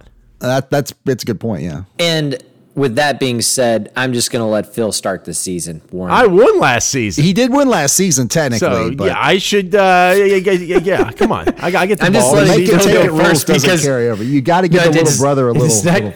He does not carry over. And since you wanted to recast the alien, Phil's starting us off. Phil. Fuck you both. I like it. Phil. Who is your Brett? Brett is a character that's very dry, not a lot of charisma there. He just kind of the parrot, if so to speak, of Parker, just follows him. And I think in the first crewmate to actually die, well, you take away Kane, but after the alien actually is out and about in the ship. So going with someone that personifies that. I've loved him in the Spider-Man films as a teacher, Silicon Valley, Freaks and Geeks. I went with Martin Starr as my Brett. Warren, who do you have here? All right. Well, Samuel Brett, this is one of the most likable guys on the ship, and I think Phil nailed it with the dry humor. That is Harry Dean Stanton, and that is Brett. For my Brett, I think this is a worthy follow-up and recasting of the character Woody Harrelson. Woody, okay. I can Love even Woody. picture him. Brett gets his 15 minutes in this movie with that great suspenseful scene where he's killed by the alien. I could see Woody Harrelson doing that, putting his face in the water with the hat and just kind of looking for the cat, a little too comfortable with his surroundings, more so than he should be. Okay. I mean, Woody's very charismatic to me, so it's tough for me to see him as Brett. I love Woody, though. He can do it all. So I can't necessarily fault you for it. He's pitch perfect on the humor, though. Like Harry Dean Stanton nails the humor. Woody has that same pitch perfect comedic talent. Okay. I love it. Way to bring Woody in early. I think you should have kept him in your back pocket, though. Martin Starr is going to take this one. Yes. No, that's good. The dry humor, man, is where it's at. I'm telling you. Yeah, but Brett has seen some shit. Okay, fucking Martin Starr's right out of college. What are you talking kidding about? me? The No, guy's not a anymore. babyface. You get that out of your head. He's not. No, but he plays younger characters. I mean, compared to Woody, come on. My Brett's seen some shit. Okay, so every man, it's working class. Okay. All right, keep it going, Phil. Who do you have cast as Lambert? Lambert was actually the most difficult recasting for me, just because there's not a lot there with the character. It's more of like a damsel in distress. I mean, I feel like this character would be completely different if the movie was made again today. I more leaned into the horror element as someone that could, I think, bring more to the role from that perspective. In a sense, you're more the audience's gateway into the film. That would be like the character the audience, I would say, would be have their point of view. That being said, I went with Kaylee Cuoco, Big Bang Theory. She's in that new show. It's about the flight attendant. Well, we cast an alien the TV series. What are we doing? Well, the actress that originally played it. Hey, Kaylee's great. I'm just saying. I don't. She ended up doing a lot of TV. So and there you go. Good point with the character, though. A very poorly written character. It's very reactive, and you got to give credit to the actress Veronica Cartwright in the original Alien. She plays everything to the height of the meeting, a lot of emotion, not easy for an actress to do, and she does. For my Joan Lambert, I thought of just a couple of actresses I'm really digging the work right now. Lily James, recently Pam and Tommy. She's just so capable of a transformative actress, but she's not quite right for it. I went with Amanda Seyfried, who is just has so much range, so much talent. Mank, coming off the Oscar nomination a couple years ago, and then she's headlining her own series here on Hulu. I think she would bring so much to the character and probably fill in the character and bring a little more life, flesh it out a little more. It's such a minor character. You're wasting Seyfried. She's too good for this. Sorry. No, not at all. In Alien, you're going to have an ensemble, and you're going to have name actors. There's only 7 principal actors in the fucking movie. Yeah. They all get their time. Don't forget about the alien. You got to recast him too. I mean, it doesn't really become Ripley's movie till the last 20 minutes. Yeah. Warren, you did see this movie, right? Because, in Avengers, they cast all these huge names because they keep surviving. So they show up in the next movies moving forward. But in this one, no. Have you seen Scream? Drew Barrymore dies in the first 10 minutes. That's all the more effective. Two stars. Got you there. He's got, that being said, he's not wrong. I don't know who's picking this film up. Warren's got Woody Harrelson and Amanda Seyfried in. I'm going with Amanda Seyfried. I love the casting. Yeah, I love her. I can tell you, every studio, there's a bidding war for the studios on this one already with my talent here. I think Warren's whole objective in this episode was to win every casting. So he's just trying to get him out there. He's like, screw it, we're going to get him out there. For all the Oscars, this movie was snubbed, and where this movie was snubbed, 22 episodes. We're going box office. You got 22 episodes. you save some of these names now, okay? That's all I'm saying. All right, Warren, hit us. Who do you got for Parker? Parker, and man, the character that I empathize with the most. I love Parker. Can we go over the bonus situation? Can we talk about that?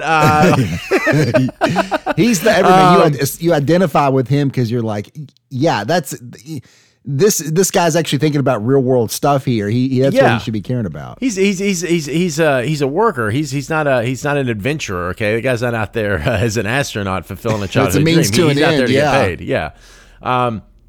He didn't even want to go, remember? He's arguing against with Ash and the crew about even stopping and answering the transmission. He wants to just go home and get paid. Yeah. And, of course, they warn him that if he doesn't participate, he'll forfeit his share. So he has to. Assertive, sharp, pretty much the muscle. I feel like there's a few scenes where when shit kind of goes down, the rest of the crew looks to him like, hey, Parker, get the incinerators. Yeah. It got to look to him. So with my Parker... I thought of Dave Bautista at first, just, because he's been in all these big movies, sure. A great actor. But I went with Brian Tyree Henry. I love him in Atlanta. He's coming up big in feature films. He was in Eternals last year, not my favorite movie, but I think he would be pitch perfect as Parker. He is. Eternals is actually not bad. You have to give it like 15, 20 minutes, but it's good. He was also. I stopped watching it after 15 or 20 minutes. Okay. But he is. I couldn't do it. I've seen worse. But no, he is so good, in fact, in this role that I also had him as my Parker. Again? What? Did we just become best friends? Yep. Yeah. The thing is, though, is that, you look at a guy who's just like, he's tired of everybody's shit. He doesn't really want to be there, like you said. He's just trying to get home, and Brian, he personifies that. All right, Warren, keep it rolling. The first death scene, I think any of the people on this planet our age will vividly remember forever. Yeah. Who is your Kane? Thomas Kane. The Alien's first victim, the first victim of the franchise. So somewhat iconic casualty here. I thought of Donald Glover. But I had to go with Joseph Gordon-Levitt. I had to go with Joseph Gordon-Levitt. I feel like he's perfect when they drop him in to investigate. You're right there with John Hurt through that opening scene, until the face hugger bursts through his astronaut helmet and he's got a serious problem on his hands. But I think Joseph Gordon-Levitt would be great. There's like this. There's this elegance and grace that John Hurt brings to the role. This type of gravitas, so to speak. That I don't know if Gordon-Levitt's quite the right fit for it. He's because he's a competent officer, but he's not a leader. No, you're right. He's competent, but there's like never an elder be a captain. statesman. He's a second officer. There's like an elder statesman quality. Like even though Hurt, I think, was on his late 30s, there's an elder statesman quality to Samuel Brett, and you ended up going with Martin Starr. What are you talking about? No, there's not. He's like a maintenance guy. What are you talking about? Yeah, he definitely had. Come on, dude. Everything stands like 80 in that. Anyway, so my Kane, I went with David Tennant. A little bit of a Doctor Who connection. John Hurt was the War Doctor. David Tennant played Doctor Who, but he's just got a dramatic range to him where he is, during the scene with the chest burster, he has the dramatic physical acting, but at the same time can carry the gravitas, like I said, of a lieutenant in the crew, of the elder statesman. I feel like there's a lot of stage acting in the way that the alien comes through. There's a little over action to Kane that kind of makes him how he does certain things and all that. I love the JGL on this one. Joseph Gordon-Levitt. Really? Yes. Yeah. Yes. I loved that one. All right. Yeah, man. Okay. You got to go with the steady hands. These guys have been in franchises before, okay? We're not messing around. This is Alien. All right, Warren. Alien. Who is your Ash? My Ash came to me pretty quickly. This is essentially the secondary antagonist of the movie, revealed in the third act. A quiet, logical, kind of inherent at first, but what's interesting about this character is that his actions carry a lot of consequence later in the franchise, because this leads to Ripley's very deep distrust of androids moving forward, and we see that with Bishop in the Alien sequels, and Bishop's actually pretty cool fucking dude, but he ends up being a good android. Ash is the rotten apple of the bunch, but I went with as my Ash, The Dark Knight, Blade Runner 2049. He was in Dune. David Dastmalchian. I love him. He's so good. I mean, he was actually, The Dark Knight. He was played one of the kind of the crazy.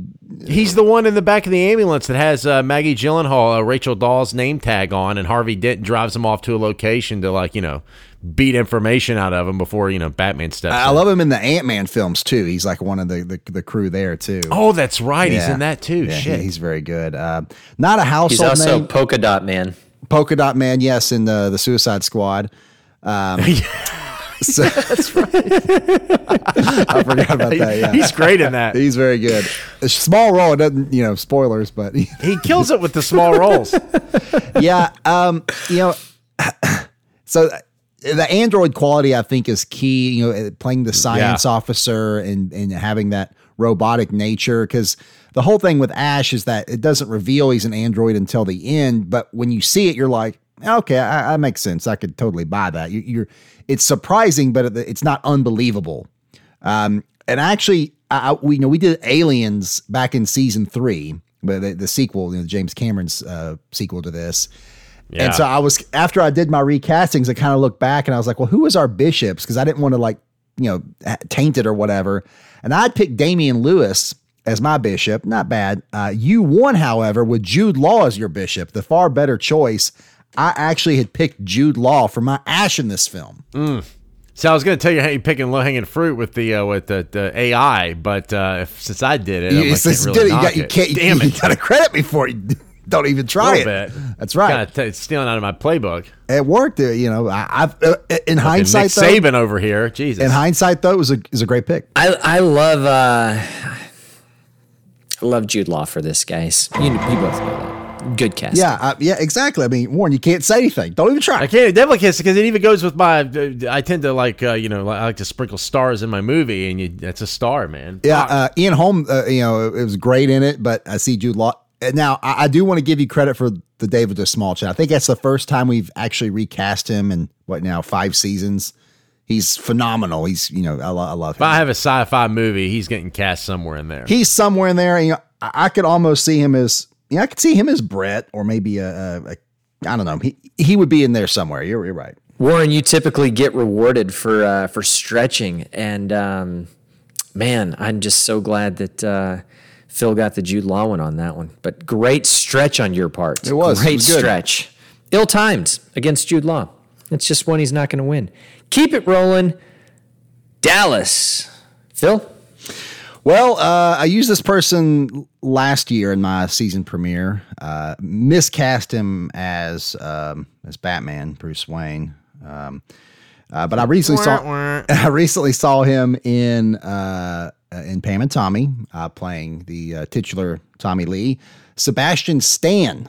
He's got that captain quality to him. Damn, you use him every year. I love him. Did you found the Sebastian Stan fan club on the internet? I mean, Jesus Christ, Philip. I mean, you throw him in roles that he's just not right for constantly. He would be right for this. Yeah, you do. You sandwich him into movies. It's not a sandwich. Jesus. This is a good fit for him. I'm going to tell your wife about this. This is you're out of line. She recommended it. What are you talking about? Okay, She's like, whatever. Yeah, he's good. We watch Pam and Tommy. She would be fine with me putting him in anything. All right. Even her, but that's besides the point. No, Sebastian Stan though he play a great captain, because in the film Dallas he's the captain, but what they were like on a resource mission. He's not like a captain. He's a terrible captain. His decision to allow Kane back on the ship instead of quarantining dooms the entire crew. He's not like a wartime captain. I mean, he's laid back and indecisive. Now, sure, he does. He's this character's actually got a little bit of layers. He's conflicted because he does have a heroic quality where he goes in the tunnel, but then he wants to get the fuck out of there once he realizes what he's dealing with. That's what I'm saying. I felt Sebastian Stan was perfect for that. Who I think's even more perfect, Oscar Isaac. Talking about playing the different conflict of like trying to be heroic in the one moment, but he's really just like not a good captain and maybe a shitty person. I think, and Oscar Isaac is a guy in charge. I mean, you could easily see him being in charge of the ship, having the beer that Tom Skerritt's rocking. Oscar Isaac all the way. Yeah, I could see him though as like, of course, Poe Dameron. Honorable mention, I considered Sterling K. Brown. Honorable mention. Oh, that's good too. I like him. That would have been very good. Another person that he commands authority. The reason I ended up going to Oscar Isaac because he's kind of a shitty captain. If he was a better, like a more heroic character, I probably would have plugged in Sterling. There's a certain like boring command, that's time frame put in their captain's hands, right? So there's just there's something that feels a little off on the Oscar Isaac one here. What? I'm gonna have to go Sebastian Stan. I Jesus, need my captain. Don't reward him for that. You keep using him. Yes. Listen, it's the only time I've cast him in one. Give this to me, please. Jesus. The fan club needs it. Okay, they need that juice. All right, RT, you're enabling him. I just want you to know on the record. Hey, listen, you're out of order. This whole courtroom's out of order. The good thing is that I can only use him once a season. So episode 1, he's gone. You don't have to think about him till episode 1 of season 6. Yeah, you'll probably roll him out then too. All right. So score. Let's get it updated. Phil's got 3. Warren's got 2. You guys have a tie, which is a push. Ripley, of course, is a tiebreaker, so it couldn't be more important that you get this one correct. Phil. It's not a tiebreaker if I'm in the lead. Well, no, I'm in the lead, and he was saying that this would be the tiebreaker. No, Come on, if you win this, then you guys are tied, and this one would be the tiebreaker. You know how points work. You got to slow down a little bit. Math is hard. Yeah. It's not my strongest subject. Jesus, guys, come on. I'm like, what are we doing? Okay. It's not going to matter because I've got this one locked. So here's the win right here. So I originally thought, there's always going to be a little bit of recency bias during the recastings. I just watched Free Guy, just hit Disney Plus recently, and I finally watched it. Loved it. Great movie. potentially a future replay value film. Jodie Comer is great in it. Almost put her as my Ripley. I feel like you could see her as someone carrying the franchise. However, I also just saw The Batman, and Zoe Kravitz is just so good in that, and is just the heroine that could carry a film. I mean, she is the best part of The Batman. I enjoyed The Batman. She's a shining moment in it. She's my Ripley. She's my franchise lead. Lock it down. Yeah. Obvious candidates here real quick. ScarJo, of course. 10, 15 years ago, Jolie, Theron. Their names are in the hat. Smart, brave, takes charge, no bullshit. Zendaya, anybody? Thought of her. Alicia Vikander, thought of her. But I'm going to have to agree with Philip on this one. I, too, also went with Zoe Kravitz. We've known about her for a long time. Man, yeah. Again? What? Did we just become best friends? Not just a friend. A partner. Great actress, but she has taken it to the next level with the Batman. She's arguably the best Catwoman we've had on the big screen. She can do anything. If they're rebooting the Alien, Kravitz is she's in contention for Ripley. And Ripley's somewhat of a Catwoman herself with Jones. Kind of chasing that feline I think down. A little too much concern with the cat. I was like, "What the fuck are you? Get the hell out of there!" Way too much. Yeah, too much time on the cat. Phil, I am a golden god. That's right. Starting the season strong. Dubbed for Philzy. Well, you're going to fucking need it. So, if it's Sebastian Stan, you're going to lead him with, then I feel really good about my chances. He's off the board for you. So, you got 21 more episodes. That's fair. I'm just looking forward to it, and mark it down on your calendars for the day that he gets to use Sebastian Stan against you. Yeah. See, season 6, episode 1, a year from now, mark it down. What about Doug Jones? Doug Jones doesn't push me over the top or anything. I don't get some bonus points for that. It's fucking brilliant. No, because I would have done the same thing, but don't waste him. Save him. Gentlemen, recasting court is adjourned. All right, fan theory time. A quick one. I mean, you look at the Alien franchise as a whole, there's a lot of fan theories that you could delve into. So I'm trying to go specific to this film itself. And my favorite one that I came across kind of surprised me. I didn't think about it, but it makes a little sense. And that is that the cat, Jones, is actually an android just like Ash. What? You're overthinking it. We're going to the astro plane here. What are you talking about? Well, here's the thing. Why doesn't the alien have any interest in the cat? I mean, Brett is there, and maybe it's because it's a bigger target, it's meatier, but how can the cat survive without getting... The alien is 8 foot tall. It's not nimble enough to be running after a cat. No, there's no fucking way this fucking 8 foot tall fucking thing's gonna be able to run down a cat, okay? And the only time he even sees the cat is when he sees it in the case and he looks down at it, the alien. But it's probably the alien. He probably didn't know how to open the case. It's kind of like that's gonna stop the alien. Literally, Ripley's just he's not gonna take his time with it. He's going to open the box. Let me put this down and run off to go stop the self-destruct sequence and then come back and the cat's unharmed. It's because the alien didn't perceive it as a life form. It was just moving on. I don't care. No, he saw it as a life form. I just don't think he saw it as serving his purpose, because obviously in the director's cut we see, and remember, even with Dallas and Brett, there's no blood, there's no body, and we do see that even in the original cut, the alien did have a greater purpose with some of these kills, and the cat didn't serve his agenda, so that's why the alien didn't fucking kill it. But the cat is not a fucking robot. The cat was in a case. It was a well-protected, enclosed case, and the alien hadn't had any cats or pets, and he didn't know how to open the fucking Petco 35, the 2300 fucking year fucking case. I don't think you're giving the alien enough credit here that it couldn't open a case. I think there's some validity to it, and I'm not saying it can be proven or disproven either way. The alien isn't really proven to be super smart until the later pictures. Like Aliens, Cameron makes it smarter. Well, it's smarter than a human. smarter than 6 of the 7 humans anyway. No, it's not smart. It just fucking kills them because they fucking wander into deep, big, empty areas of the fucking ship where it's hanging out. Apex predator. Okay, listen, I can apex predator some cat. It's not a fucking. The cat is not. They can do that. What is this fucking Blade Runner now, where the fucking where only real animals are rare? You well, gotta have that's what I'm saying. It's just like, yeah, animal pet. Yeah, well, or a fucking robot pet. Yeah, that's what I'm saying. I mean, you have the owl in Blade Runner. I mean, you know, it's been stated that these are the same universe. Yeah. Blade Runner and Alien exist in the same universe. You can have an android cat. You can't tell me I'm wrong. We'll close out the episode discussing the legacy of Alien.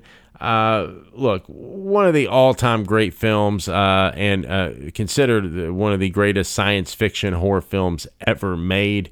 Not being hyperbole there, it is what it is. And stating that about this movie, so influential to so many other films, and we all know about the rip-off genre that it creates, you know, like its own rip-off genre, like Jaws did. We talk about Jaws again. Sure. There's been so many movies made in this spirit that just copy Alien. But you look at its impact. I think its biggest one has been on the horror genre specifically, and a lot of the tropes that it popularized and just kind of made common. The Final Girl, which we talked about a little bit earlier, first with Halloween, but this brought a lot of prominence to it in a science fiction horror film to have it. Lost in Space, like we talked about, where they're all completely isolated from humanity. It's just like 7 people by themselves. That has been used a lot in horror films to use that approach where you just have people by themselves. We talked about the futuristic realism, the dirty spaceship. A lot of the science fiction stuff before is like super clean, super white, super shiny, and this just kind of threw that out the window. Now when you watch science fiction, it's very common for spaceships to have that kind of real world, torn down, gritty feel. Like when you watch Interstellar, same thing. That's a good point. I mean, you know, we talk about we mentioned in the past the classic horror tropes that this movie leans into. Well, this was made in 1979, so you know, how much were those tropes already established, and how much did Alien help to establish them, and we just take them for granted now in pop culture?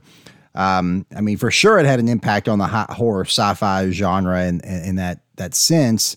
One, you know, being that let's step away from sci-fi films or horror films as they relate to sci-fi being the B movie level, and let's elevate the platform, let's elevate the genre. Alien is a direct result of that, and it makes sense because you talk about a small group of people being alone. What's a better location than space? I mean, it's perfect for it. Deep space. They're not even the same. They're so far away that they have to go into hypersleep to make it back. Yeah, so that's terrifying. It just brings a whole other level because there's just no safety. There's no retreat from what you're dealing with. You have to deal with it head on. I do want to talk about that. The title Alien, you know, wasn't the original title. I think they were like going to originally call it like Star Creature, Star something. Star Beast. That's what it was. Yeah. A terrible name. And they're like, well, let's simplify it. That's more of the B movie that we were talking about. That's a B movie title. That B. Yeah, I mean, that's got B movie title. I mean, written all over it if they call it Star Beast. So you call it something simple, Alien. It's iconic. But here's the thing is that, you know, Alien is just associated with any being in space. But because of the success of this film, it in a genius way, it restricted any of these other movies that are trying to rip it off from using a common word like alien. As soon as you try to put that in the title, you know, there's a copyright infringement. You cannot touch a common word like alien in a sci-fi film outside of this franchise. It's crazy. Well, they put their stamp on it. That's what I'm saying. But putting your stamp on such a common word associated with space is just it's an awesome move. Then Spielberg's got E.T., so it's like you're running out of fucking options if you're making movies nowadays. I mean, you're like, what the hell am I going to call it? Yeah, like Species. You just got you got to get kind of ingenious. You get creative. Yeah. And we talked about earlier, less is more. They borrowed from Jaws, and we covered that in the Jaws episode. That was more or less because the fucking shark wasn't working. But a lot of movies have copied this approach. My favorite one we covered last season, Batman Begins, where you see less of Batman. It's more effective. Yeah. A lot of filmmakers and a lot of different genres have used that less is more approach, whether it's a prominent character or a monster, seeing less of it. So with the groundwork that this film laid and how it changed the genre, how has it continued to live on to this day? Well, it's just, I think, to put it simply, just one of the most influential and scariest fucking sci-fi movies ever made. I mean, it is what it is. That's summing it up right there. Yeah, I mean, if you're going back to watch a film that is over 40 years old at this point, I mean, yeah, and it still has a significant place in the lexicon. That's fucking crazy. It's crazy. I mean, despite the other Alien films in the franchise, but I mean, just within the horror genre itself, I mean, I have friends of mine that this is still amongst their favorites. When you look at horror sci-fi, I mean, it's one of mine, but this is not an uncommon thing. It is that way for a lot of people. Now, this movie's been spoofed a lot. We know, specifically the chest burster scene. It's been done dozens and dozens of times. I'm not going to sit here and listen. My favorite spoofs. Okay, here's my top 3. Yeah, there's one you have to mention. So I'll leave you the floor, but you better mention it. It is absolutely getting mentioned, I'm sure. The Simpsons, of course. Well, yeah, well, that's not it, but I'll keep going. Ferris Bueller's Day Off. Also not it. Yeah. Spaceballs. There it is. When John Hurt recreates the chestburster scene himself.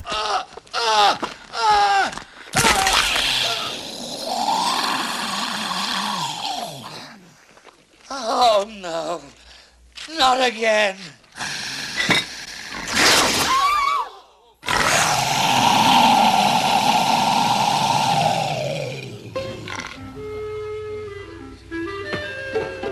Hello, my baby. Hello, my honey. Hello, my ragtime gal. Send me a kiss by wire. Baby, my heart's on fire. If you refuse me, honey, you lose me. Then you'll be left alone. Oh, baby, telephone and tell me I'm your own.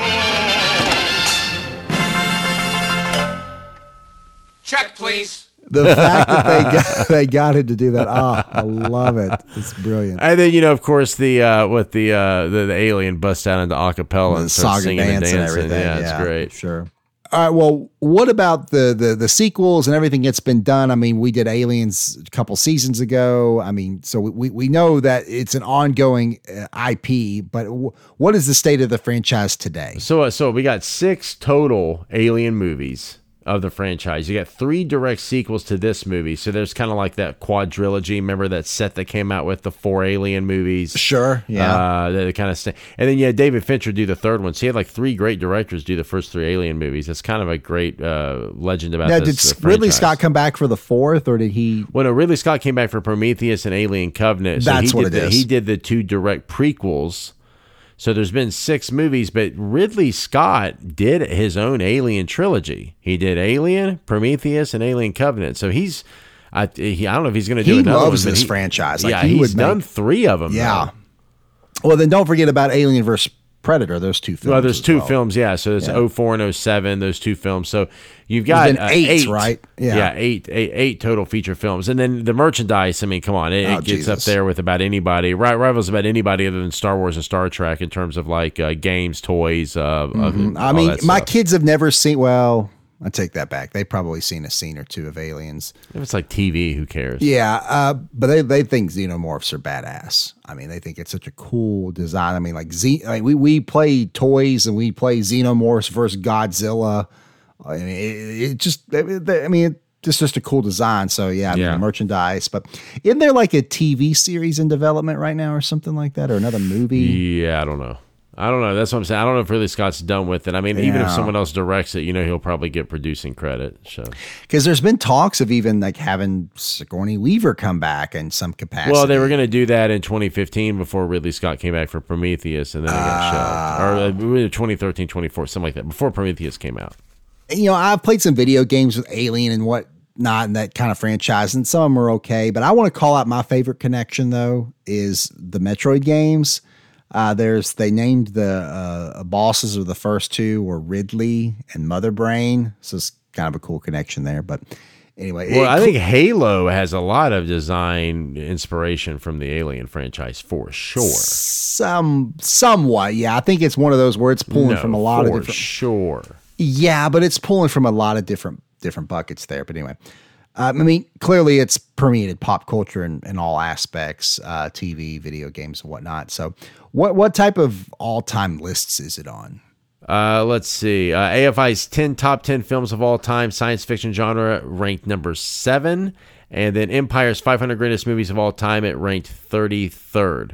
So pretty high on both. Well, no, I guess the fact that it made the AFI top 10 of any list is remarkable because they took like 500 top films into consideration. And then in 2002, the Library of Congress inducted into the National Film Registry. So it's had some rare distinction. We talked about the Oscar snubs early. Definitely should have been more decorated, but the film is still appreciated, beloved, and it continues to live on. And that's, at the end of the day, that's what's most important. Yeah, exactly. And that's why we're talking about it today, because despite it being over 40 years old, despite there being many other films in that genre, this is one of the originals, and it's one of the best. And Philip French of The Observer summed it up best when he said, quote, "The film is superbly paced, imaginatively designed, consistently suspenseful, and never attracts an unintentional laugh," unquote. That is going to do it for this episode of Replay Value. Thank you so much for listening. The Replay Value podcast is hosted by me, Philip Reinerson, and my brother Warren Paul. Our recasting judge is Bob Thompson. Produced, edited, and directed by Waldo Pickles Productions, and dedicated to our father, who we have to thank for our love of cinema. Please be sure to subscribe to the podcast. If you like what you hear, take the time to rate, review, and share with a friend. You can visit us on our website, replayvaluepod.com, and follow us on Twitter at replayvaluepod. We are available on Apple Podcasts, Spotify, or wherever you get your podcasts. New episodes every other Tuesday, and we'll see you then. Bye.